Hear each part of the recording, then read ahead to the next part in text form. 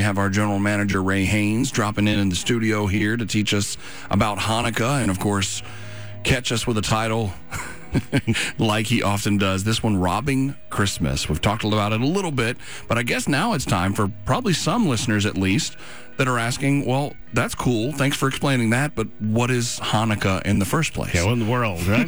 And sadly, even if you're like, what is Hanukkah? I've never heard of it. Or if you grew up and celebrating it, there's a chance you have just been trapped in all the rabbinic stuff, and it's not actually truly what Hanukkah is about, and you may just find yourself, like we did, for many, many years, actually, all the time Corey grew up, the ironic part was she would never remember from year to year what Hanukkah was, which is now not too sad because it was all the rabbinic stuff, and you can live without that. So let's just jump in. Hanukkah began at sundown last night. As typical, they began the night before.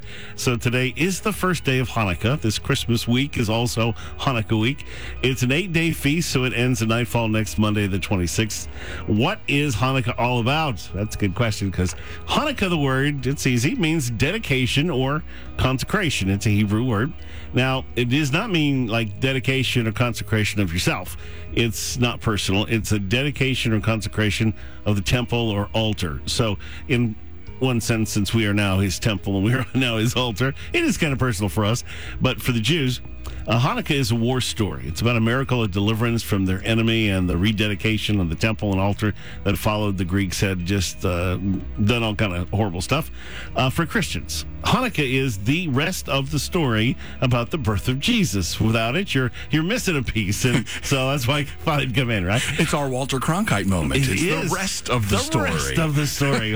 Paul Harvey right there. Paul Harvey, that's it. Hanukkah is not a biblical feast, but an important one for Jews and Christians alike, and Jesus actually attended the festival and when he was in Jerusalem. So if you think you know what it's about, or you've celebrated with your family through the years, you're probably caught up in all that rabbinic Jewish tradition rather than the actual historical event and what God would probably have you understand. So when we are following rabbinic tradition, if you end up anywhere in that mode, then we're not following Scripture. Rabbinic tradition will never lead you to glorify or celebrate Jesus for obvious reasons. They are the Pharisees who actually killed Jesus. And I absolutely love, because on a pretty consistent basis, rabbinic rabbis, they get saved. And it's one of the most beautiful things because it is such an oppressive religious system that's just made of man. They have just run so far away from God. So when they come to Jesus, it is such a beautiful thing for them, for the families. And just reading recently, in fact, this week, of one who was saved, and God's doing such neat work in him and his family. And so I love that. So why should Hanukkah matter to Christians? Well, when celebrated together, Hanukkah and Christmas, you put them together, they provide an often missed revelation of the incarnation of Jesus. Now, I think you're thinking, well, it's the birth of Jesus, right? Well, there's so much more to it, for goodness sakes. Hanukkah is a glimpse of God's journey from his throne of glory in heaven to the womb of a young Jewish girl living among the exiles in a little village in Nazareth. If you've been there, you know what a cool story it is. His birth will always be good news of great joy, right? That's what the Bible tells us. It's good news of great joy. But it also tells us something miraculous happened before his birth, right? Or he wouldn't be who he was. His conception, his incarnation. In 4 BC, Hanukkah was December 14th through the 21st. That is when Gabriel, we believe, when Gabriel came to Mary and told her, you are going to have a baby. As a virgin, you are going to have a baby. The Magi celebrated Jesus at Christmas. So should we. That's my simple point. The Bible tells us something exciting happened after his birth, the arrival of the Magi. Now we always get the pictures and the little living nativities and stuff, and all the three kings are visiting him, and he's this little baby in a manger. Well, not so much. They celebrated his birth 15 months after the fact when they arrived, and they actually arrived on December 25th. During Hanukkah going backwards, 2 BC, Hanukkah was December 22nd through the 29th, so very similar to this year. So they arrived and celebrated Christmas on Christmas. So for me, I think that's the reason why we're celebrating in such a way. They obviously came a long way to celebrate, and it didn't bother them that wasn't when he was born. They still got to celebrate. But yeah. he was a toddler. He wasn't, laying in a manger. Both biblical events, his conception, incarnation, and the Magi's arrival, happening during Hanukkah. And as it happens, Christmas and Hanukkah occur together this week, right now, right?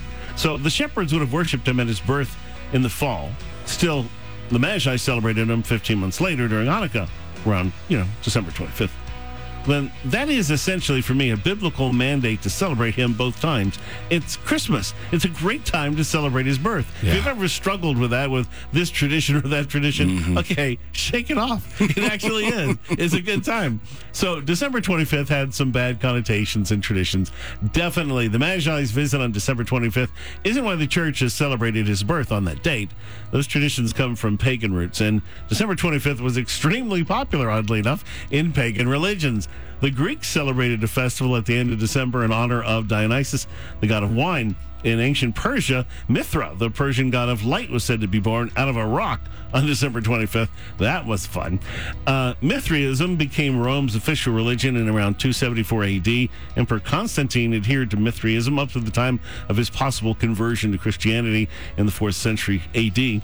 The first time December 25th was celebrated as commemorating the birth of Jesus was sometime in the 4th century. Right? So the Romans also celebrated Saturnalia, held in honor of Saturn, obviously, the god of time.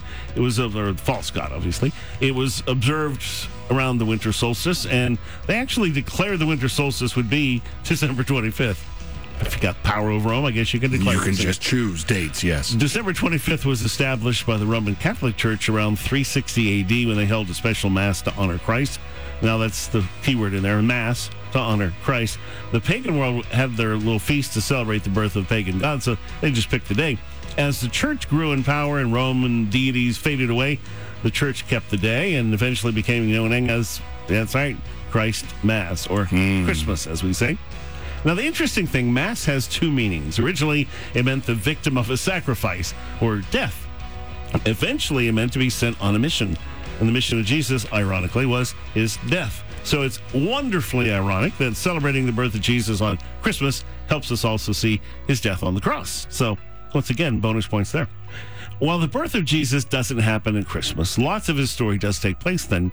We have scripture and signs in the heavens which connect to scriptures that I believe provide significant evidence of his birth in the fall of 3 BC, which places his conception or incarnation in December of 4 BC during Hanukkah, and the arrival of the Magi in December of 2 BC, also during Hanukkah. So what happened in the spiritual at creation when God said, "Let there be light," happened in the flesh when he took his glory off to put on flesh. It says, "In the beginning was the Word, and him was life, and that life was the light of all mankind." The true light that gives light to everyone was coming into the world. So from Genesis 1 to John chapter 1, we're talking about the incarnation. He took his glory off to put on flesh. The Word became flesh, made his dwelling among us. We've seen his glory, the glory of the one and only Son who came from the Father, full of grace and truth. And he didn't just become flesh, he became a baby. And not just a baby, he became an embryo to be formed in the womb of a teenage girl. Oh my goodness. When he was conceived or became incarnate, we met Emmanuel, God with us. That's what Hanukkah is to me, and every thought of it just blows me away. And coming up next, we're going to dig in the scriptures and look at the stars and see why there literally is no Christmas without Hanukkah. And that's what we're going to break down this morning.